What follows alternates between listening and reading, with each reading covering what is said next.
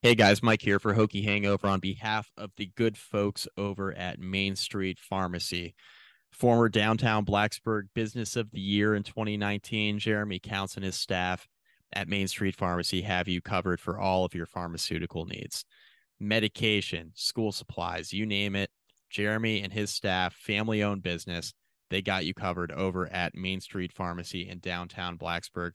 They've been a sponsor of our podcast since the beginning, going on 5 years now. And there's a reason why. They're extremely reliable. They're good people. They're friends of ours, friends of the podcast. Head on over to Main Street Pharmacy, 301 South Main Street, downtown Blacksburg. Open Monday to Friday, 9 to 6, Saturday from 9 to noon. They're closed on Sundays. You can be reached at 540-605-7721. That's Main Street Pharmacy, 301 South Main Street in downtown Blacksburg. Hokie Hangover is proud to be sponsored by Homefield, the premium collegiate apparel brand in the United States. Based in Indianapolis, Homefield is committed to creating comfortable and officially licensed apparel featuring vintage college designs.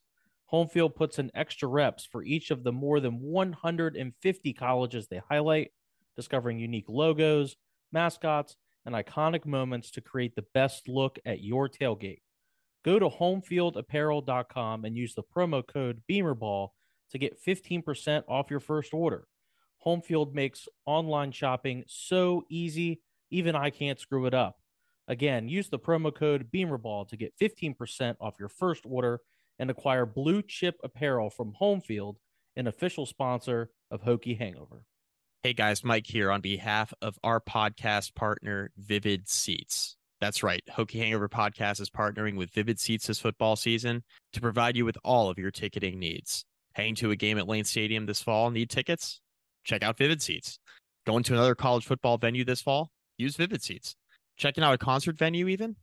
Vivid Seats has you covered there as well. And they got a promo code just for you. That's right. Go to vividseats.com. Use the promo code BEAMERBALL20 at checkout for $20 off your first order of $200 or more. Again, use the promo code BEAMERBALL20 at checkout for $20 off your first order of $200 or more. We can't thank Vivid Seats enough for their partnership this football season. Make sure to check them out.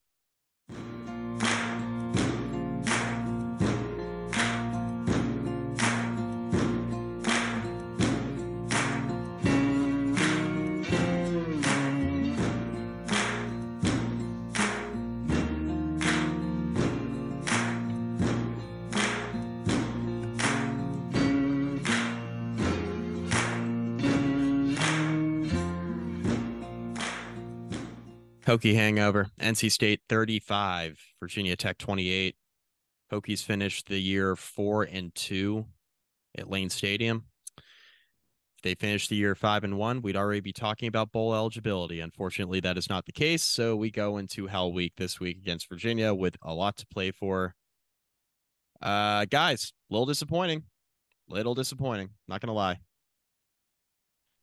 Yeah, I mean, like hindsight being 2020, this is always what the football gods had in store for us.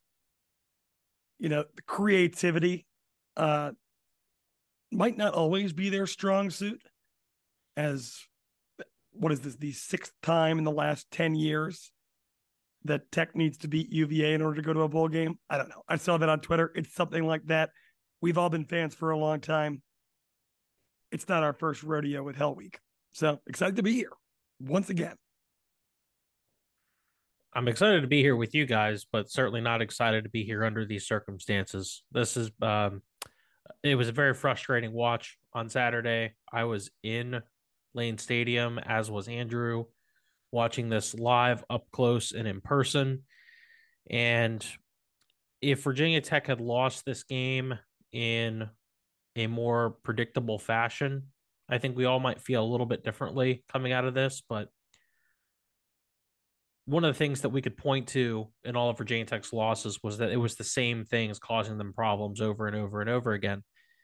Unfortunately, that wasn't the case in this one, and there were some new issues that popped up that exploited the same problems that Virginia Tech has had, but it was exploited in a different way, and I think that was what was more frustrating. And it opens up a lot of questions about whether or not this defense is going to be able to get it together against another improvisational quarterback. Yeah, that's really well said. First of all, we're going to talk a lot about the defense tonight for obvious reasons. The defense played terrible.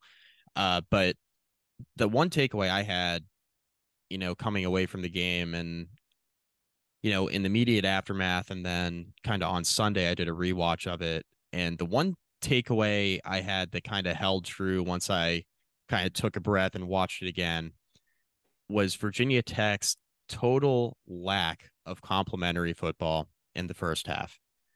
We're going to talk about the defense. Defense was bad, but Virginia Tech's offense in the first half did not do anybody any favors. Hokies were 0 for 4 on third down in the first half. It was a 2-1 time of possession advantage for NC State. Obviously, a couple different factors at play there. Number one, Tech's defense being unable to get off the field on third down. Number two, Virginia Tech's offense unable to stay on the field on the other side. Brennan Armstrong, I mean, we talked about this on the preview. This was an offense that had two weapons. It was Brennan Armstrong and it was KC Concepcion. And the two of them torched Virginia Tech's defense on Saturday. And this was the first game where, and I want to phrase this a little bit differently than I phrased it on Twitter because you're limited in characters. When a team loses a game, there's always an element that, the coaches have a portion of the blame, and there's an element in which the players have a portion of the blame. And in a lot of games this year, in several of the losses, we were able to point at a talent disadvantage that Virginia Tech was at, whether it was across the entire roster or certain position groups on the other team exposing Virginia Tech's weaknesses, right? So when I think of Marshall, I think of a team that's really fighting to go to a bowl game in the Sun Belt, not a very good team. But I do think of a good running back room that they have and how it exposed Virginia Tech's linebacking core. When I think of the Rutgers game, I think of Kyle Monagai tearing up Virginia Tech's linebacking core. When I think of the Louisville and Florida State losses, right? Obviously a little bit of a larger scale. I think of the talent across the roster and how it exposed Virginia Tech's weaknesses on both sides of the football.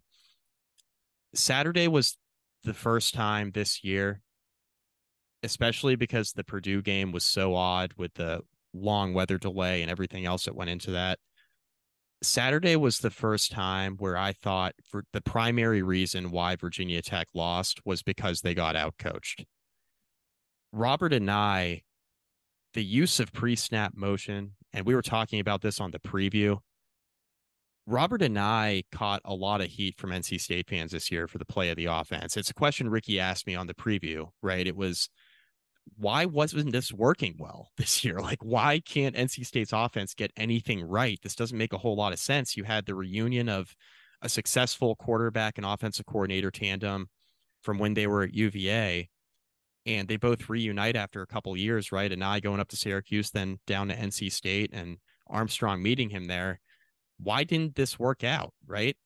And we were talking about the offensive line play, and we were talking about, the turnover issues that NC State had, and we were talking about the lack of skill position players outside of Concepcion. And I still think a lot of that stuff is true, but what Anae did on Saturday from a schematic standpoint really left Chris Marv and the Virginia Tech defense with more questions than answers. The pre-snap motion in particular, like, one way to expose a linebacking core that has had trouble with gap integrity all year is to get them moving pre-snap, right? Like, the Tech defense had enough issues in the early part of the schedule getting lined up when there wasn't any motion, right? And then they played a handful of offenses that really don't utilize motion all that much in the pre-snap, right? Pittsburgh, Wake Forest does it a little bit, but Pittsburgh and Boston College in particular don't. Syracuse, they did it more when they had Sean Tucker, not as much this year. NC State kind of brings it out in ways that, Florida State could and Louisville could pre-snap, and it really threw Virginia Tech's linebacking core through a loop. And Tech just didn't have any answers. So we saw run after run after run by Brennan Armstrong in particular, right up the middle of the Hokies defense where there were no linebackers to be found. Defensive line had a bad day too, but I thought the linebacking core played especially poorly. One of their worst performances of the entire season. It was really disappointing. Yeah, they were exposed uh, really in the entire game. Now they played a little bit better in the second half, but NC State kind of packed it in there in garbage time, which is part of the reason why Virginia Tech was able to get this game to 7 points and actually uh, be within a shout of tying it. But my issue, well, there's a couple things. First, defensively, it did seem like they were consistently exposed and out of position. But I think I'm more so frustrated about this offense in the sense that you can't go 0 for 4 in your first 4 drives. They didn't have a single drive in this game from start to finish that went longer than like 3.5 minutes. It was frustrating. The social And media, Mike Bashal Tootin, 2 carries. the the thing that frustrated me, that made me crazy, is everybody's talking about how poorly the defense played, and I think it's all justified, right? Which they did. They Totally did play poorly. totally justified. Totally justified. I understand the fan frustration. Totally get it. I wasn't at the game. I wasn't in lane. I was watching on TV. I'm looking at social media constantly. All justified, right?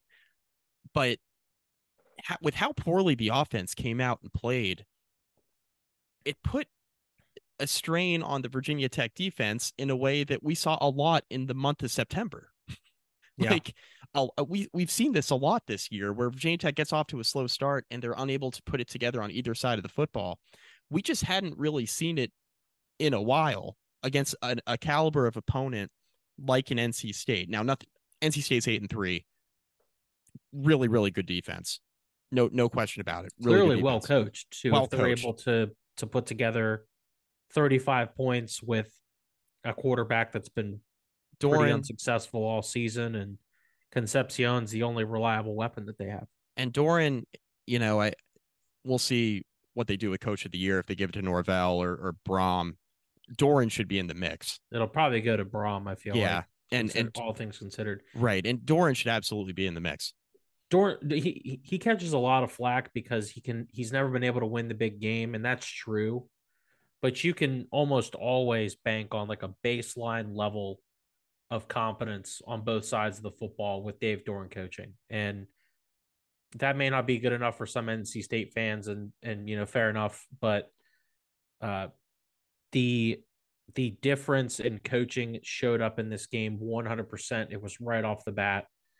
And like Mike mentioned, the just complete utter lack of complementary football in the first half made this game over by the third quarter. Like midway through the third quarter was completely out of reach.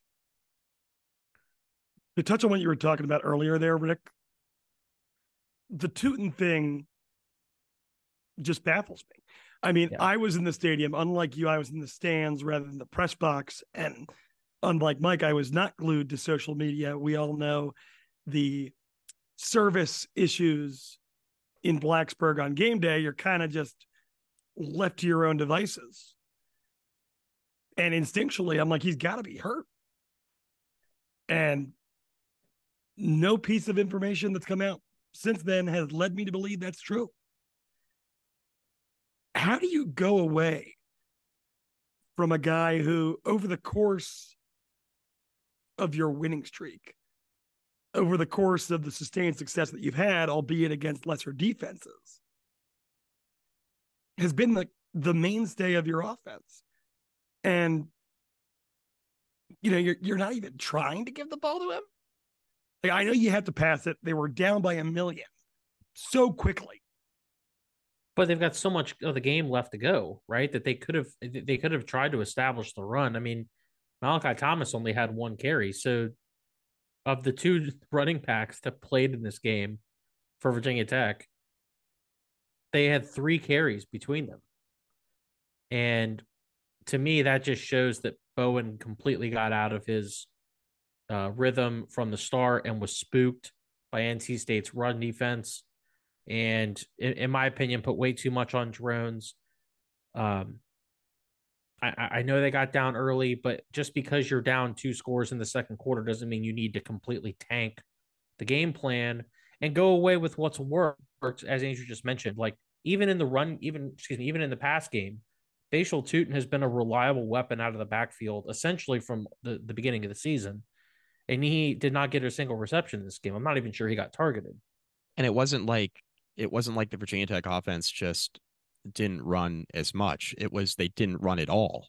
Like it was totally absent. I mean, outside like Kyron Drones obviously ran it a bunch, but like it was totally like Tootin's been a very reliable option for Virginia Tech, both in the running game and in the passing game.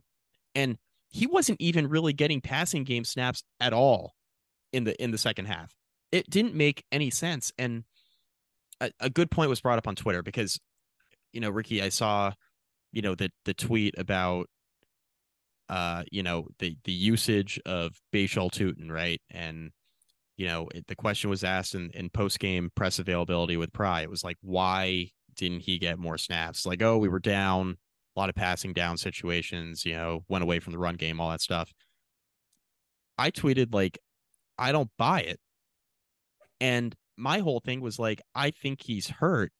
But then the point was brought up like he was still returning kicks. Yep. So I really don't get it. I really don't get it. I'm mesmerized by it. I come away just really with a lack of understanding of what the plan was. And honestly, like when you get down like that and you're coaching like that, it is concerning, right? From Bowen's standpoint, like you're that far out of your element that you're not getting one of your best players the ball. And it doesn't mean you have to run it 40 times when you're down multiple scores. I'm not saying that, but to not get him the ball at all doesn't make a whole lot of sense to me when he's one of your primary weapons. He's one of the best players on the offense. Yeah, I mean, overall, and this is something that we've talked about, especially in recent weeks, but Tech isn't a team, or at least with the game plan that the coaching staff goes in with week in and week out, that has shown the capability to play from behind. In all their victories, you had a brief tie with Pittsburgh. You were down 7-3 at one point against Boston College. And, the rest of the story seems to be that if the opponent takes a big lead or takes a lead, it becomes a big lead.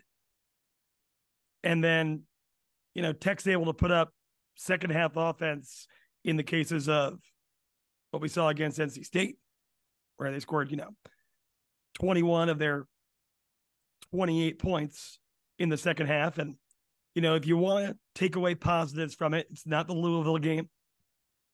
I think that we saw some progress, and we've seen some progress really here over the course of the last two games with Drones as a passer in the month of November. It's starting to look prettier. The touchdown to Felton, especially, I could say is perhaps the best pass that Drones has thrown, in a Virginia Tech uniform. But the point seems to be that if Virginia Tech is put behind the sticks or falls behind and knocked off the game plan that's worked for them, there's really no plan B that has shown to be impactful. And maybe that's a difference in the talent level of the defense of the teams that are throwing them for a loop, because there is a gap. But either way, and I hate to hammer a stupid point home, but when Tech went out there and almost lost the scoring streak against Louisville, and I walk away a little concerned and people are saying, what are you talking about? No, like this is what I'm talking about. A good defense can knock Virginia Tech off their skates at this point in the rebuild. And maybe that's to be expected. And depending on where you stand on things, we can go macro here in a little while. Maybe that's okay.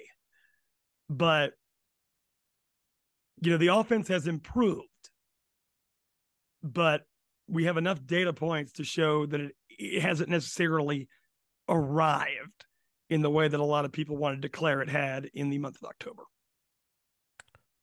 Let's I guess light up the defense. Guys, this NC State team hadn't scored more than 26 points against any of their Power 5 opponents coming into this game. Completely took Virginia Tech out of the game in the first half. And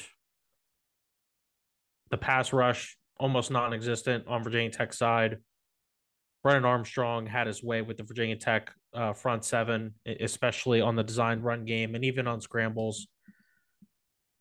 This was a really disheartening defensive performance considering NC State is not Louisville on offense. NC State is not Florida State on offense. And guys, this looked in terms of the overall results, this looked a lot more like early September Virginia Tech than October Virginia Tech. And that's a problem. Yeah, we've seen kind of opposite sides of the coin, right? When we were having the discussion after the Louisville game, where I said there's really no correlation between, what we see on a week to week basis. Like, this is the other side of it, right? Boston College was the good side of it, where, Virginia Tech really, I mean, they didn't score an offensive touchdown. They didn't score any touchdowns against Louisville. And then they come out the next week and damn near score 50. And then this is the flip side of it, right? This is, defense looks totally lost the entire game. Offense is really lifeless for the first 2.5 quarters of the game. You mentioned how NC State, Ricky, totally took Virginia Tech out of the game in the first half. NC State outgained Virginia Tech 228-95, 14 first downs to 3 first downs. NC State was 4 for 7 on third down. Virginia Tech was 0 for 3. I mentioned they doubled them up in time possession. NC State held the ball for over 20 minutes in the first half to Virginia Tech's 9:57. I mean, just a complete and utter disastrous first half. And I thought Virginia Tech's defense played better in the second half, certainly, but the damage was already done. And I'm even grading Virginia Tech's offense a little bit on a curve, right? Like, it's great to talk about how Virginia Tech got themselves back to the game and didn't turtle and how the offense played in the second half. And I agree, like the players played hard and all that stuff, but like NC State's defense, they were kind of sitting back a little bit, just trying to keep everything in front of them too. Like, they were playing a different style of defense later in that game where Virginia Tech had a lot of their success. So it wasn't like NC State was all of a sudden their base defense and the Hokies offense just figured it out. And it just wasn't until the fourth quarter that everything started clicking. No, it started clicking because NC State was playing a shell defense pretty much the entire fourth quarter. I went back and watched that. That wasn't really my takeaway live, but I went back and watched it. I was like, this is a totally different defense than what we were seeing in the first half. It's because NC State had a huge lead. It was 35-14. They had no reason to, pin their ears back and get after the quarterback. They had every incentive to just keep everything in front of them, keep the clock moving, keep Virginia Tech's ball carriers in play. Like, that's the defense they were playing in the fourth quarter. That's where Virginia Tech had some success. It was just different, right? So the Virginia Tech defense, I mean, we talked about the offensive struggles, but like defensively, it was the same stuff that we've talked about over and over again. Not filling run gaps, not making a tackle, like open field tackling, really, really poor in the first half, like really poor. NC State turned 3 and 4 yard gains into 7 and 8 yard gains, especially on Brennan Armstrong runs, because Virginia Tech wouldn't make tackles at the point of contact. Just the same frustrating stuff we saw in September. And this was the first time I had really seen it against this type of opponent that they were facing on the offensive side of the ball. Like, well, and the point about this being same but also different, I think, is important to note, because we saw in the Marshall game, we saw in the Rutgers game, Virginia Tech was gashed in the traditional run game. In this one, it was very different. We talked about the pre-snap motions. We talked about the smoke and mirrors offense that NC State had in this game, and it forced a lot of complete coverage breakdowns in the secondary. There were missed assignments all over the place. That wasn't something that we had really seen yet from this Virginia Tech defense, and that is worrisome, given that you have now been able to put on film essentially 2 different ways to beat this Virginia Tech defense. And We can argue about what kind of offense Virginia has, and we'll do that in a different episode for the preview. But uh, it's disheartening to see that this defense has now new issues popping up in November. I mean, it was certainly disheartening. And to your smoke and mirrors point, your pre-snap motion point, your so many ways to beat you point, NC State on offense reminded me of Virginia Tech's offense when they've been at their best this year, right? And when you had Syracuse and Boston College defensively just looking like they never had a clue what was going to come next because you could beat them in the air, could be a quarterback run. I mean, once we got the Kevin Concepcion trick play pass, that's when I really felt it. I'm like, okay, we're being outgunned here, And to Mike's point, yes, NC State probably had better talent. I mean, there's a reason why they've been number one defensively in the ACC all year. But Anai beat Chris Marv fair and square, and he did it all day long. And for at least the first half. And the first two drives of the second half. Yeah. And Tyler Bowen looked like the Tyler Bowen of old for at least a half of football there. And, that's how you get the result. So even though it's a 7-point loss, anyone who watched the game can tell you that there's a lot more negative to take away about this contest than the final score indicates. And the good news being that we're at the point in the season where there's not a whole lot of macro left. You have one opponent remaining on the schedule, and you have to beat them. And if you beat them, the final outlook on the season is going to be a whole lot different than if you don't. So it's about finding a way to do that. And as their opponents can tell you over the course of the season, it's not impossible.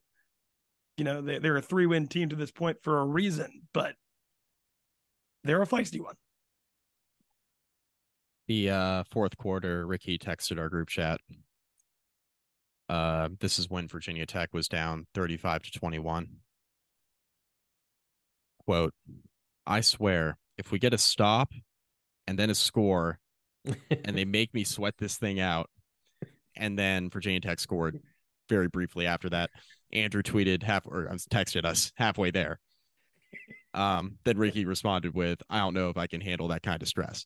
And I just laughed at that entire exchange, right? Because like that just kind of epitomizes the entire game. None of us really ever thought Virginia Tech was in this game, right? No. Unfortunately. The macro takeaway being there wasn't a whole lot of good here. Like I think even when NC State punted on their first two drives, you felt like they were starting to move the football. Yeah. They got a couple first downs on the second drive, and then the third drive, it just kicked it into gear. Virginia Tech's offense at no point in the first half, outside of the one touchdown, did you feel like, okay, they can progress the ball downfield. They're going to get some points. They're going to make this close. Right. And it was just incredibly hard to watch the first half. Yeah. Well, I hate to compare it, right? Because last year was such a, season-long bummer. But if you remember, even against NC State last year, right, when Virginia Tech's offense had been so bad and, oh my gosh, like a bomb pass to Caleb Smith and we scored. Like, yeah, that's points on the board, but that doesn't generally represent an offensive game plan that's going to be sustainable for 4 quarters. And, the first few drives, right? 3 plays for a yard. You get, 5-play punt, 5-play punt. A totally negative drive, 3 plays, -4 yards, punt. Like, at that point, all you could hope was that this game is going to be a total rock fight But to your point, Ricky, even in that early juncture in the game, NC State's offense was showing themselves to be more capable. And it kind of all came together for them in that second quarter. Yeah. And that's when the wheels really fell off. You're down 21-7, and rock fight is now out of the question. I mean, Virginia Tech had 35 yards on its first 4 drives. Ricky, you mentioned that, even when NC State had the punts on the first 2 drives, it felt like they were starting to find something. That's correct, because they scored touchdowns on their next 5 drives after that. It took until well into the second half for Tech to finally get a stop defensively. Yeah, and it's important to note, I think, too, on those were not short field touchdowns. Oh, no. 7 plays, 64, 8 plays, 60, 11, 75, 12, 75, and then 475. They were moving the ball up and down the field. I mean, Virginia Tech's first stop. So NC State punted with, let's see, they punted with 3:24 remaining in the first quarter.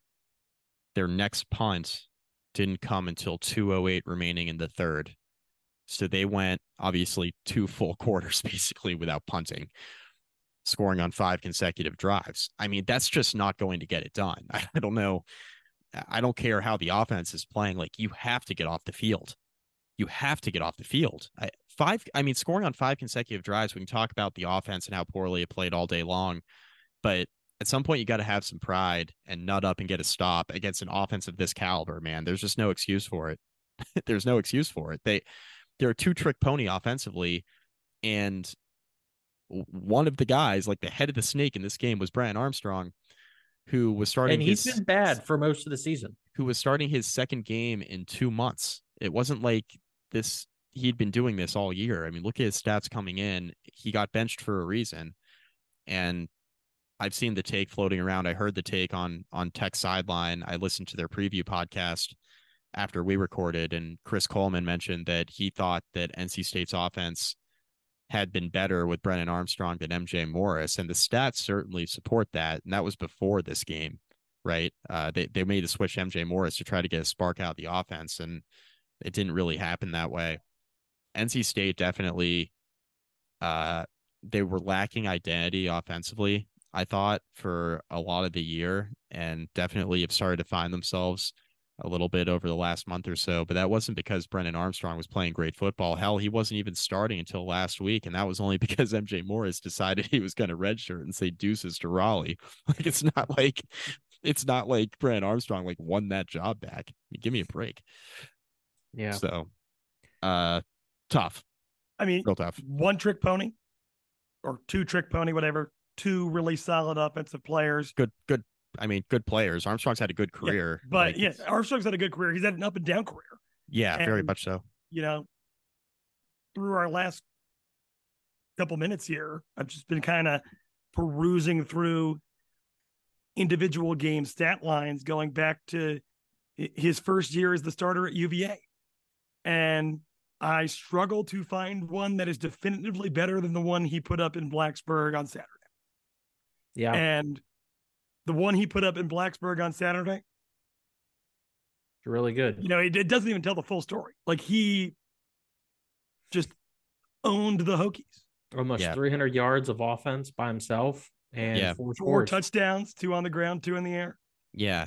And if this game was a little bit more competitive, he probably would have thrown for 300 or 350 yards. I mean, this was a rough game for the Virginia Tech secondary too. Now it was a lot of swing passes, a lot of that kind of stuff, right? But I mean, this wasn't Virginia Tech secondary's best game either. I mean, this was rough across the board. It was a rough watch on the defensive side, which, I mean, brings us to the UVA game this weekend. And, we'll have a preview that I guess we'll record tomorrow night, Ricky, because you're traveling this week, and Andrew, you're home, and we'll figure that out, get that episode out. But I mean, this kind of defines the season, right, for Virginia Tech as a rivalry game. It's really, I asked a question on Twitter. I am the author of that tweet that went viral today, the poll asking, do you characterize this season a failure if Virginia Tech goes 5-7. I was very strategic in the word failure, right? Because that's a very, and we were the three of us were texting about this. It's a very black and white, like yes or no word, right? It's all or nothing. And I tweeted this. It would be very disappointing for Virginia Tech to lose this game against UVA. It means that you finish the year 1-3, which isn't good. It means that you lost to your rival that's struggling, that's also in the middle of a rebuild. I think optically, it's not good, right? I would be disappointed for sure. Do I think the season is a failure if Virginia Tech loses to Virginia? No, I do not. I think, and the reason I came away with that is because Virginia Tech has found its quarterback in Kyron Drones. I think it's very clear, right, that the fact that we're even having the bowl game discussion after, and we can talk about what put them in this position to begin with, right? Because I think that's a fair argument against the coaching staff and the struggles they had in September. But talking about Virginia Tech even making a bowl game after the September they had is worth noting, right? That Virginia Tech kind of found themselves offensively, found an identity. But more than anything, I think it's really clear where Virginia Tech's deficient. Like, if you don't come away from this season kind of understanding what your strengths and weaknesses are more than we came out of last season, right? Where everything seemed like a weakness. It didn't really feel like Virginia Tech had any strengths. They were bad on offense. The one strength we could point to, I guess, coming into the season that we all felt decently good about was the secondary. And I think for the most part, they've held up their end of the bargain. But I think going into this offseason, we have more of an idea of what the weaknesses of this team are. It's not just everything. It's linebackers, depth on the defensive line, shoring up the offensive line, which is still a major issue. We know what the weaknesses are. We have a quarterback, and Virginia Tech has an offensive identity.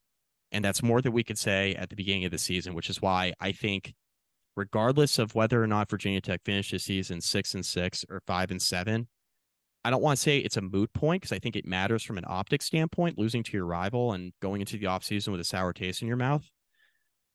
But I do think it puts just kind of put the season in perspective. I think we have an understanding now going into this offseason of where we're at in the rebuild, and it's a step forward still from where we were at this point last year. So that's where I'm at with that. Maybe it's a cop out. Maybe it's a cop out saying I'd be disappointed and that's not a failure, but that's kind of where I'm at with it. So I'm curious what you guys have to say there.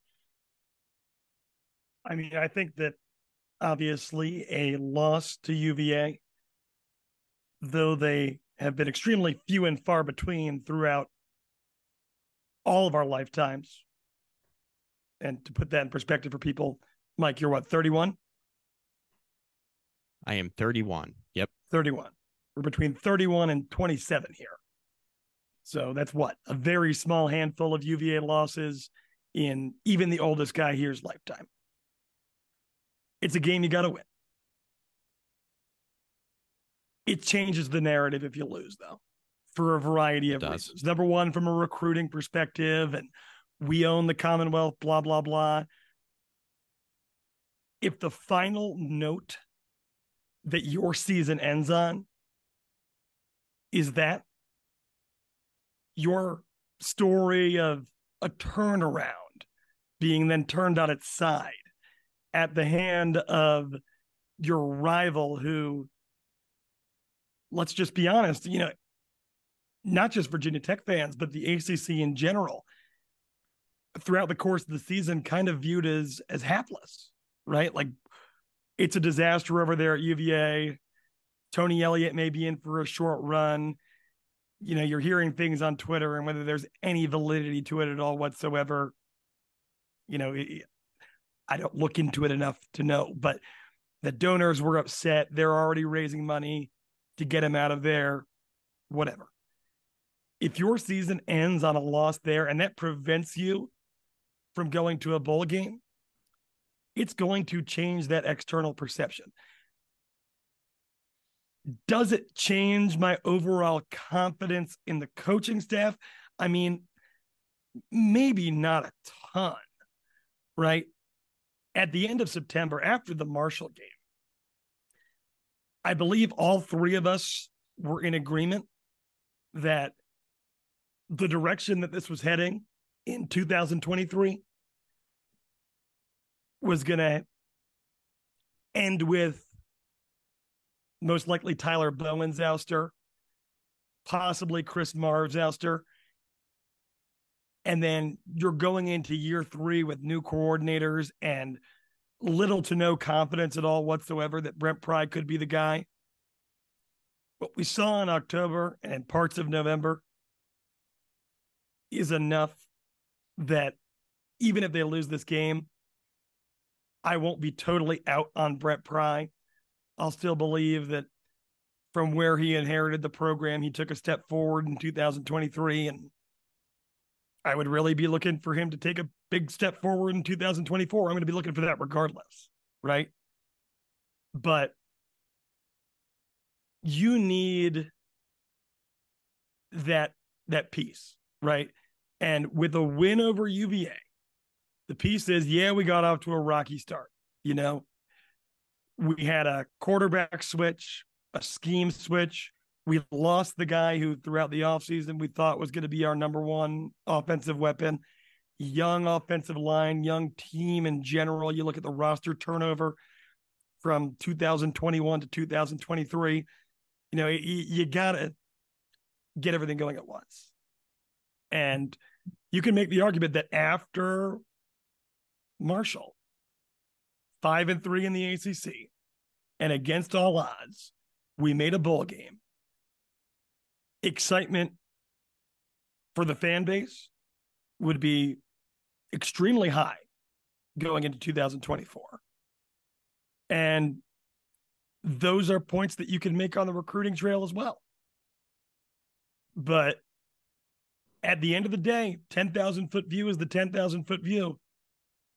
2 years, Brent Pry was unable to get a team that at one point had the longest bowl streak in college football back to that 6-win mark when his predecessor got fired for consistently making bowl games, just not good ones. It changes things. And maybe it shouldn't. And I think, Mike, tell me who tweeted this. The difference between 5-7 with a UVA loss is a lot different than 5-7 with a UVA win. Someone replied to that. I thought that was an excellent point. That was my brother-in-law. It's your brother-in-law, Scotty. Scott, great friend of the program. But yeah, ultimately, it would be a massive disappointment to end the season on when things seemed like they were going so well for such an extended period of time. The poll was just simply a troll for engagement, as JJ Redick would say. That's just simply what it was, yeah? But the results just absolutely fascinating to me. I mean, we're talking 2000 presidential election in Florida, where I'm checking for hanging chads here. 1,198 votes, 50.8 to 49.2. I mean, that is a large swath of this fan base, and such a definitively worded question by Mike, and of course by design. And we're ending up at 50-50. It's incredible. It's incredible. And maybe it speaks to Don Tomas's listener question. We'll get to that in a few minutes. Ricky.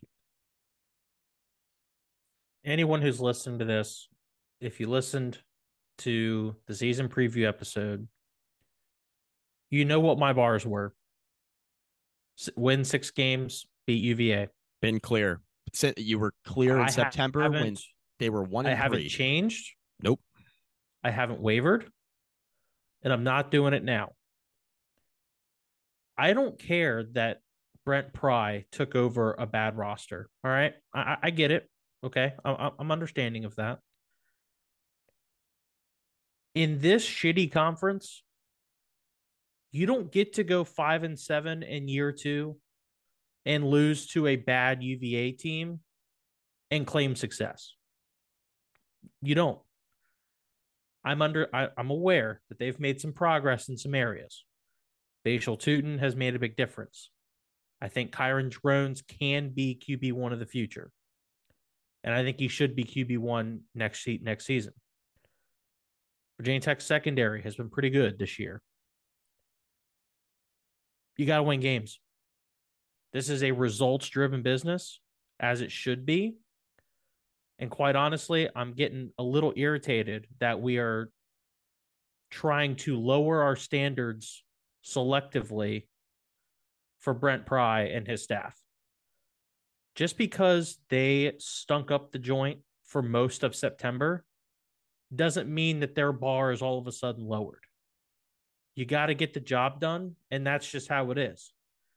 I think this Virginia Tech team needs to win on Saturday, or this season's a failure. Is the season a success if they win? Yes. They hit both of the metrics that I laid out before. In my mind, it's a success if they win this game. They get the Ricky Guys, LeBlue I hammered this point home before the season started over and over and over again. The threshold from 5 wins to 6 wins is dramatically, massively large. Okay? because they play in like the quick lane bowl instead of Yes. Mike, how much easier is it to go into a kid's home talking to his mom or his dad and saying we are showing improvement. We got to a bowl game this year. We got the 6 wins. We beat UVA. But don't you think we're still the flagship program in the Commonwealth, as UVA opposed to, well, we won a couple more games, but we still didn't make a bowl game. We still didn't get your son those 15 extra practices before the end of the season. We could use the extra practice. We could use the extra practices. I agree. So yeah, I think it's a huge deal, and it's a huge optics issue too. There are approximately 87 bowl games nowadays, and if you aren't one of the teams playing in the bowl games, you got nobody to blame but yourself. More than especially half in this dog shit conference. Yeah. More than half the teams make a bowl game.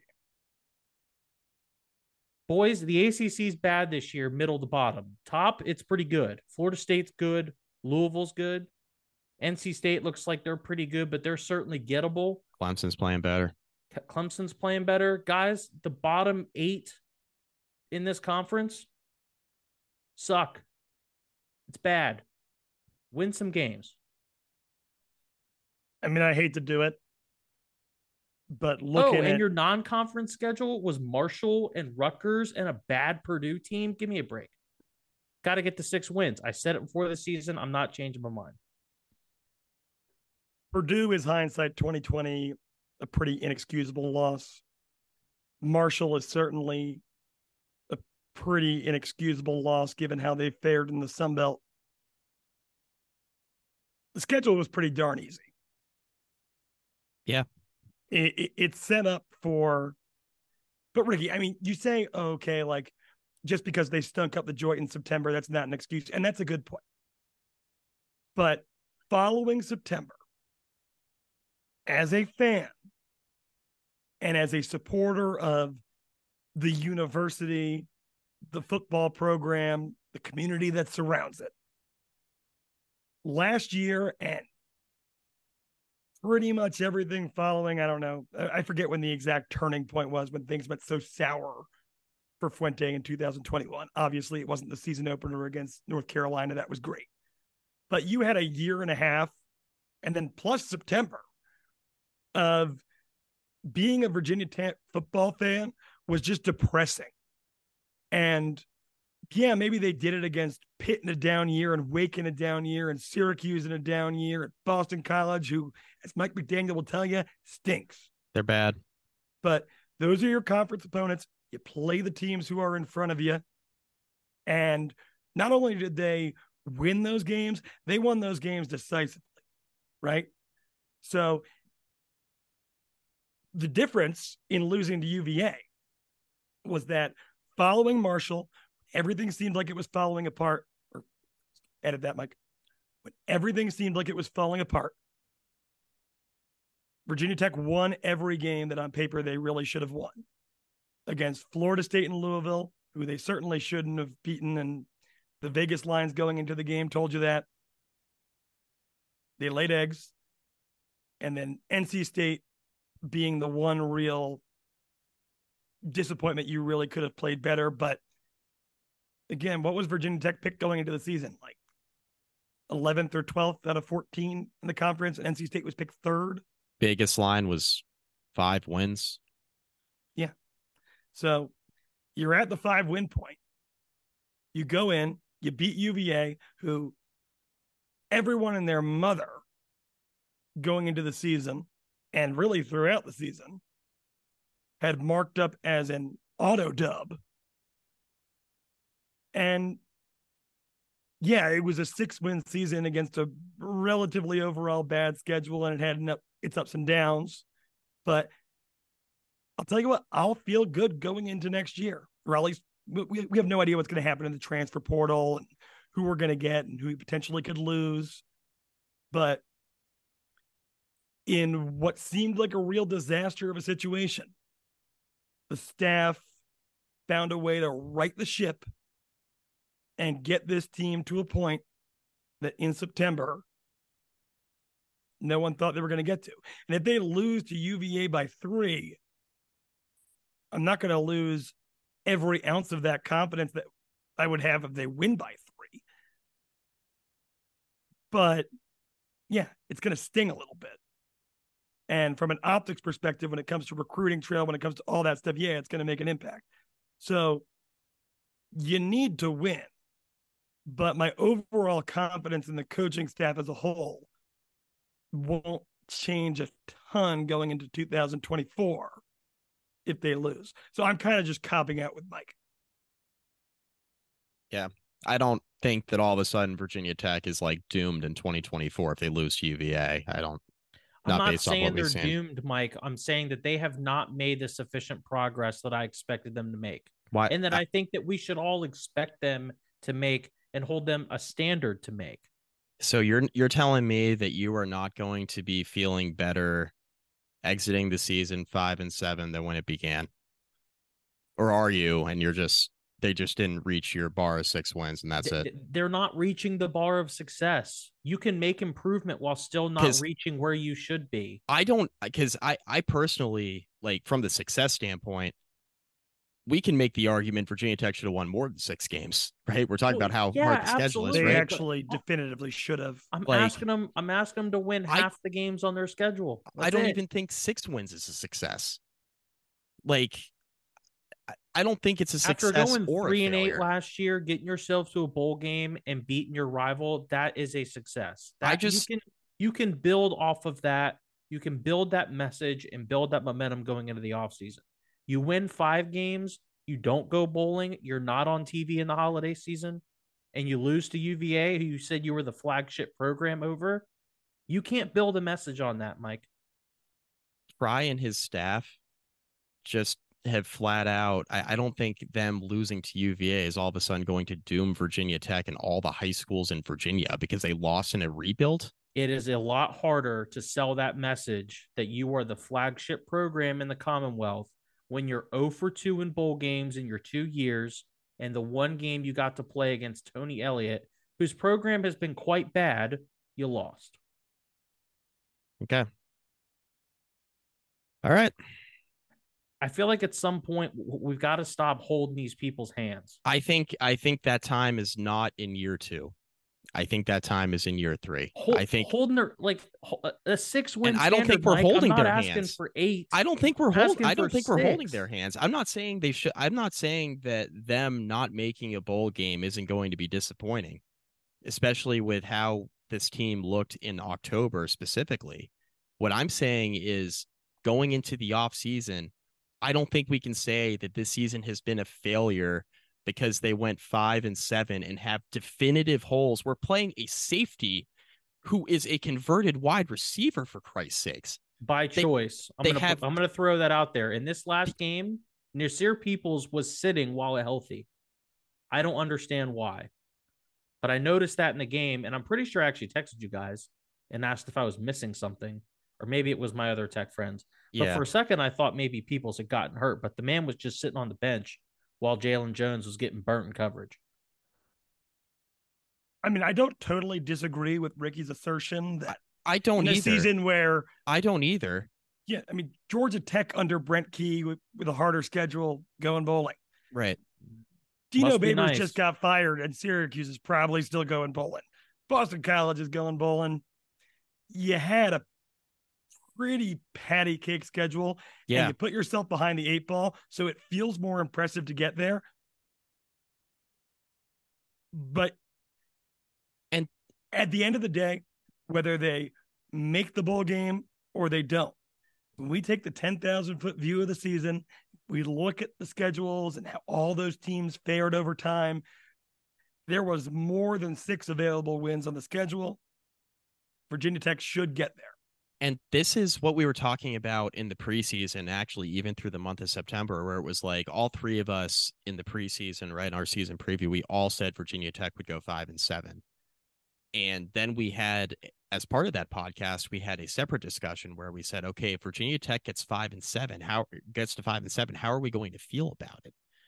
And the answer at the time, ironically, from Andrew and I, was show me the 5 and how we got there. And the answer from Ricky, who's been very consistent, has been they need to get to 6.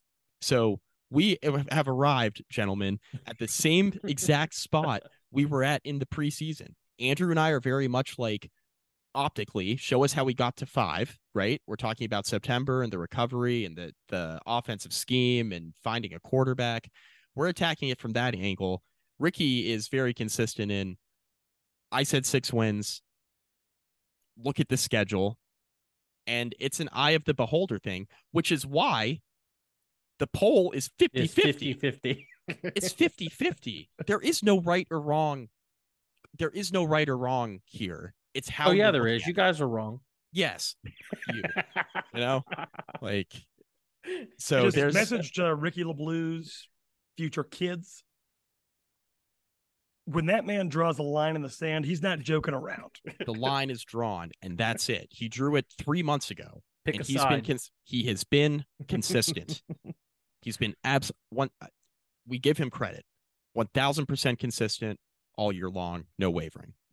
I do appreciate that. I got to be good for something on this podcast, boys. The other part of this too that I think it might have been Andrew that mentioned this, and maybe you guys can stew on this for a little bit. You guys were talking about how you get the 5 wins. How about losing 3 of your last 4? Yeah.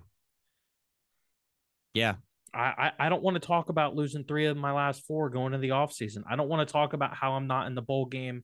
I don't want to talk about how I lost to UVA. Yeah. This game on Saturday, I've said it. I said it as soon as the NC State game ended. This defines the season. There are points in a coach's tenure where you point to that and you say that made a difference. That moment in time. This can be a moment in time where Brent Pry went on the road after a bad performance at home to finish the home schedule, went on the road, beat a team that is better than 3 wins. I think we can all agree that they've played pretty tough and have looked better of late. Certainly over the last month. But you went on the road, you got the job done, you walked out with a win, you're going bowling, your season's not over. Or it can be, I lost 3 of my last 4 after 1 good month in the middle of the season. And I'm not going bowling.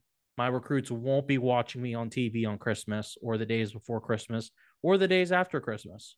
Mm-hmm. Yeah. Yeah. I mean, but to that point that me and Mike made going into the year, and to the point of the shout out Scott Savino tweet, the UVA game plays into that perception. And on the road is important. The fact that UVA is, despite not amassing a ton of wins, Virginia Tech fans are going to be able to respect playing in Louisville tight in a game where really they got screwed by the refs, if we're being honest. Waving my hands, no one hurt me. But yeah, UVA got screwed in that game. I'll call a spade a spade. And they have the momentum and absolutely nothing to lose. Absolutely nothing to lose. Yeah. And there is no team more dangerous. Yeah. No team more dangerous, especially in a rivalry game, than a team that's got nothing to lose, but they're feeling themselves a little bit and feel like they have a lot to gain. They just want to take it away from you. I think coming off of a debilitating loss like we just have, Price said it in the post-game presser.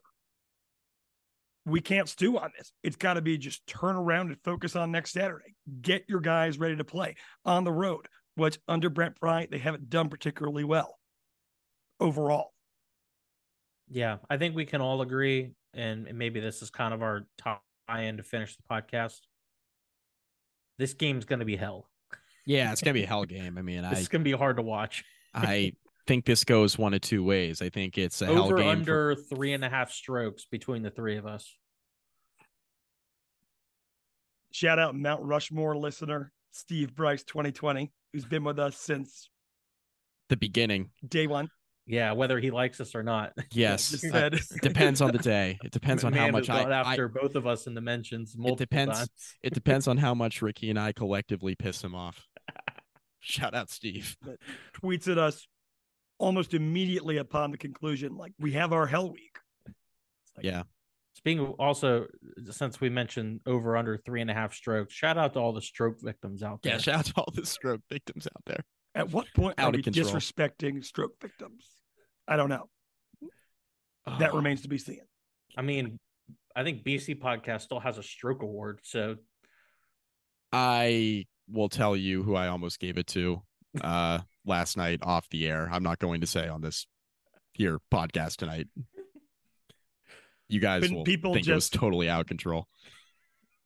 Go and listen to the podcast to find out. Maybe that's the play. Little hook, man. Put something behind the curtain. Little peel back there. Little inside baseball. We'll be back later this week. Do you guys have anything else, by the way? Oh, rate, review, subscribe. I'll slide that in. Please, please, please review the podcast, please. It really helps us. Cannot hammer that home enough. Yeah. My final thoughts here. Shout out Pete B from the Too Deep podcast. Linked up with him first time I've ever met him. Great guy, despite the fact that his buddy drinks red wine and Champs. I guess someone's gotta. What happens when you're old? Shout out Pete. That wine was aged, but not like by design. Fine wine gets better with age. Like, no, Rich, also shout out Rich, general manager at Champs. Probably had to go dust those wine bottles off. Like, yeah, I bought these when I first started here in 1997. No one's ever ordered them before. We have a wine opener here? And yeah, just generally shout out the Hokie fan base, though. I was able to make it out to 4 home games this year, 1 on the road, that being the Rutgers game. And despite the fact that this was a 3-win team last year, despite the fact the team got off to a 1-3 start, I mean, high energy, sellouts across the board. This fan base deserves a winner. I hope we get one soon. Rick, anything? You good? Yeah, I think I'm good. Make sure you follow the boys on Twitter. Drop the column for me this morning. So at Ricky the Blue, I guess we got to stop saying Twitter, right? Elon's going to file a lawsuit against us. I think we're next. Follow us on X at Mike McDaniel SI, at Andrew Alex Radio, at Ricky the Blue, at Hokie Hangover. We always are putting out the show there, and Mike is always stirring the pot. That's what I do. On X, drumming up, trolling for engagement. Work today. Thank you. Somebody's got yeah. Some really solid work there, Mike. Some of my PR friends would be impressed. But an important question, one that got the three of us going for the better part of like 40 minutes. Yeah. It was solid, and it's split right down the middle, which is what we like. A lot of people will listen to this as a result. Guys, good pod tonight. I enjoyed it. We'll be back. Always. Yeah, always. We'll be back later this week. Huge game to preview, obviously. We will discuss the showdown in Charlottesville on Saturday. But until then, go Hokies.